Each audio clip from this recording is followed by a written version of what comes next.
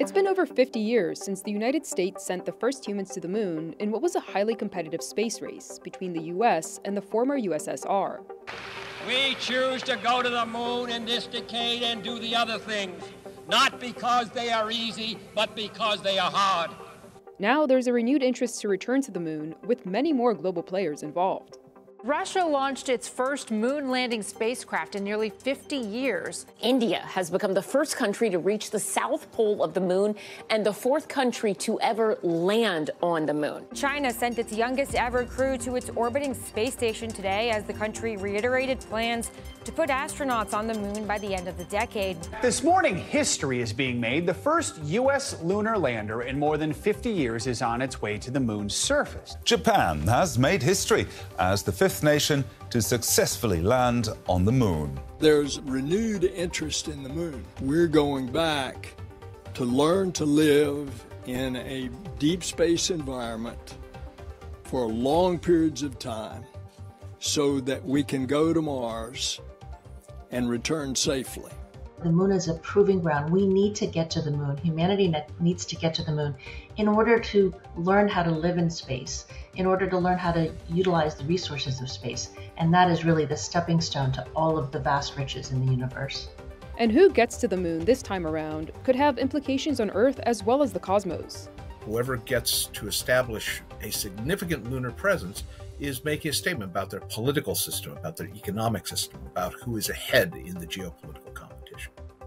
But a second, newer part to this is the belief that there are significant resources on the moon that are useful to Earth or useful for future spaceflight.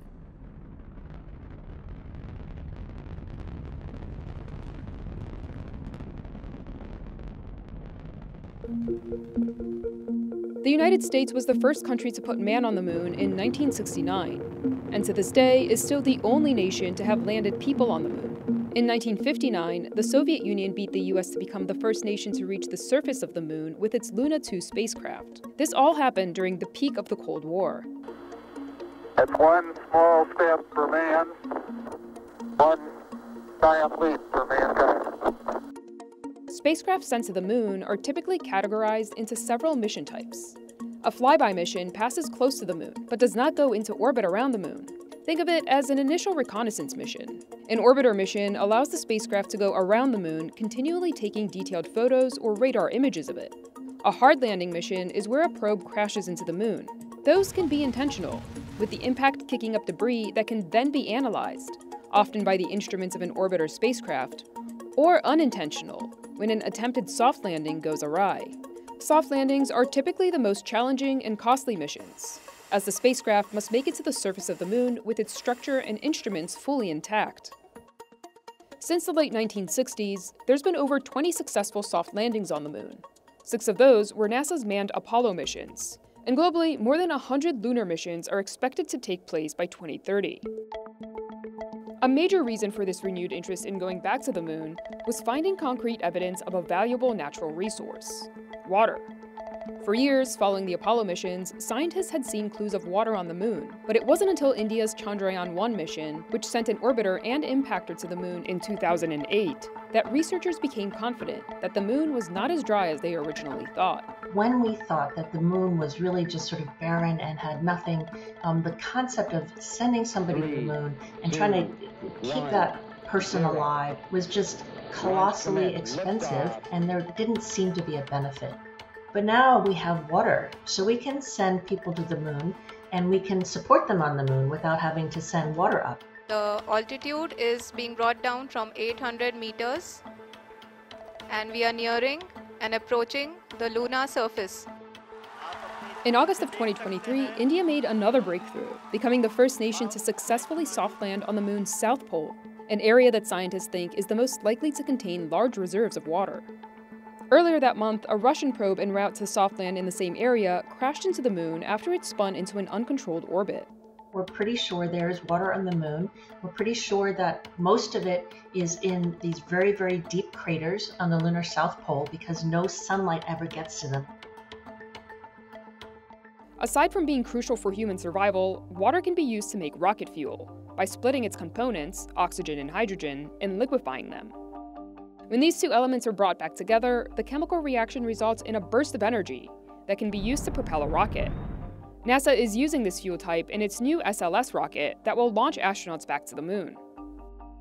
With access to water, the moon could one day become a refueling station for rockets and a springboard for deeper space exploration. Private companies and countries are also eager to mine the moon for rare earth metals.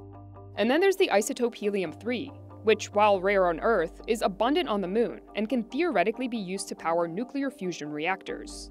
We haven't figured out quite how to do it yet. There's a lot of theories about it, but once we figure that out, the helium-3 on the moon could seriously power the Earth, the entire Earth, for centuries. The presence of water on the moon and access to its other resources have motivated a number of nations and commercial companies to explore it. In the last few years, Japan, South Korea, the United Arab Emirates, Russia, and India have all sent spacecraft to the moon, with varying degrees of success.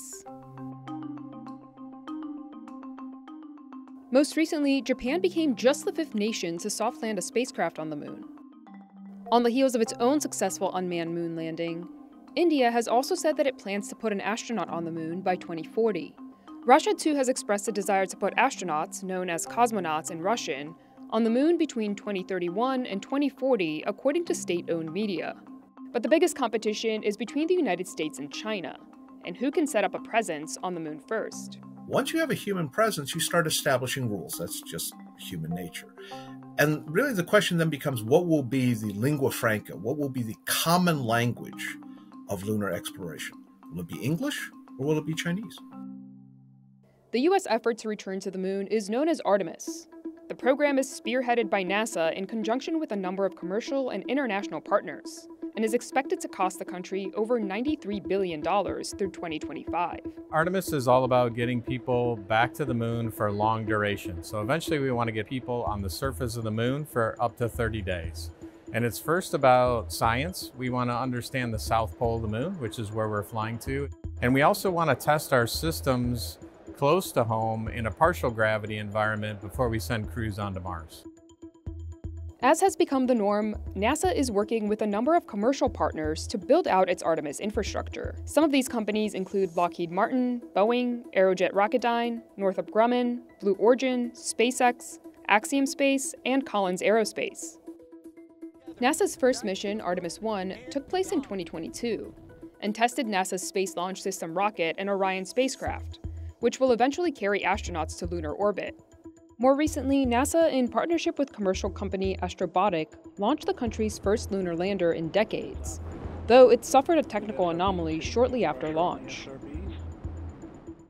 The Artemis 2 mission, which was originally scheduled for November 2024 but has since been pushed back to September 2025, will launch 4 astronauts into orbit around the moon before Artemis 3 returns astronauts to the moon's surface in September 2026. Flying back to the moon is very hard, and getting to the South Pole is even harder. Creating deep space systems to function for 21 days in orbit, 30 days on the surface, it takes time to prove that out.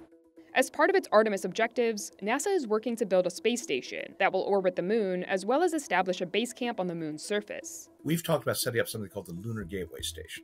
So that would be a space station that would in fact be manned all the time, that would orbit the moon. And every so often you would then see a crew go from the Lunar Gateway Station to the lunar surface, where they presumably would have shelters and habitats and things like that. Meanwhile, China is a relative newcomer to the space race, with the country not having conducted a manned spaceflight until 2003. But China has since made tremendous progress. The country built its own Earth orbiting station after Congress banned all scientific collaboration between NASA and China in 2011. Meaning China lost access to the International Space Station. Along with a number of partners including Russia, Venezuela, and Pakistan, China has also announced plans to build its own research station on the lunar surface, and has said it wants to put astronauts on the moon by around 2030. United States aerospace leadership has expressed concerns about China's moon ambitions, especially if the country were to establish a presence on the moon before the U.S. I think the space race is really between us and China, and we need to protect the interest of the international community. You see the actions of the Chinese government on Earth. They go out and claim some international islands in the South China Sea, and then they claim them as theirs. So naturally, I don't want China to get to the South Pole first with humans and then say, this is ours, stay out. The Outer Space Treaty of 1967 is often seen as the cornerstone of international space law. Over 100 countries, including the US, Russia, and China, are party to the legally binding treaty, which details the rules governing the peaceful exploration and use of space. The Outer Space Treaty, 1967, said nobody can own a planet. Nobody can own a natural satellite, the moon, any of the moons of Jupiter or something like that. It said that you cannot deploy weapons of mass destruction. But parts of the Outer Space Treaty can be vague and left up to interpretation. President Obama in 2015 signed a law that said, we interpret Article 2, which is that article that says you can't claim territory in space, to mean that you can extract resources, and that's not claiming territory. So once you take the resources off that other celestial body, they are yours. They are your property at that point. Article 9 of the Outer Space Treaty, which says that nations should conduct activities, quote, with due regard to the interests of other nations, has also been ambiguous. We don't know exactly what due regard means. The United States has said, well, we think due regard means that you have to respect an exclusionary zone or a coordination zone around any operations or any objects that we have in space. It's not difficult to imagine such an exclusionary zone being set up by a country around a place rich in natural resources, for example. If you get to some of the most water-rich areas first, you could, because there is no formal legal system here, could try to lay claim to that. If that first mover also is the first mover with respect to fusion, that first mover is going to control not just the moon, but the Earth as well, because they will have the access and be able to distribute that helium-3. In addition to the Outer Space Treaty, coalitions of different nations have come up with their own sets of rules. In 2020, the United States introduced the Artemis Accords. This is a non-binding multilateral arrangement between the United States government and the over 30 other world governments participating alongside the US in the Artemis program. Notably missing from these signatories, however, are China and Russia. Russia and China objected to the Artemis Accords for two reasons. Russia, of course, this was during COVID, just prior to the invasion of Ukraine, said, oh, this is the United States being imperialist, we're going to have none of it. And China has said, we're not going to look at the Artemis Accords because they were negotiated outside of the United Nations, which is the only place where space law should be made. But even if everyone on Earth was to agree on a set of laws for outer space, enforcement right now would be another issue. Think about enforcement of international law. We know that we don't do a good job of that here on Earth. Imagine a violation of international law in space, and we can't even send people to the moon right now. And so enforcement is going to be very difficult.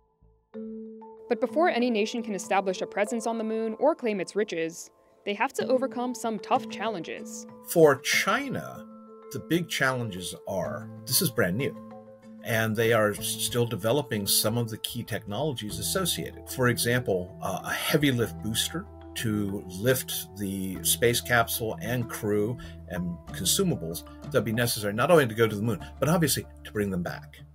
The challenge to us is very basic. The Chinese approach is one based on long-term planning with programmatic stability. We have had repeated studies and projects and exploratory commissions on not only going back to the moon, but also going to Mars.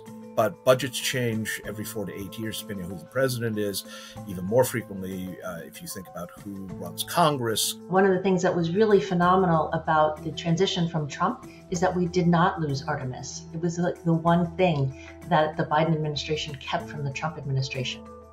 But despite the challenges facing individual countries as they continue to push the boundaries of what we can do in space, Hanlon remains optimistic. The exploration and use of space by treaty, by the Outer Space Treaty, is supposed to be for the benefit of all.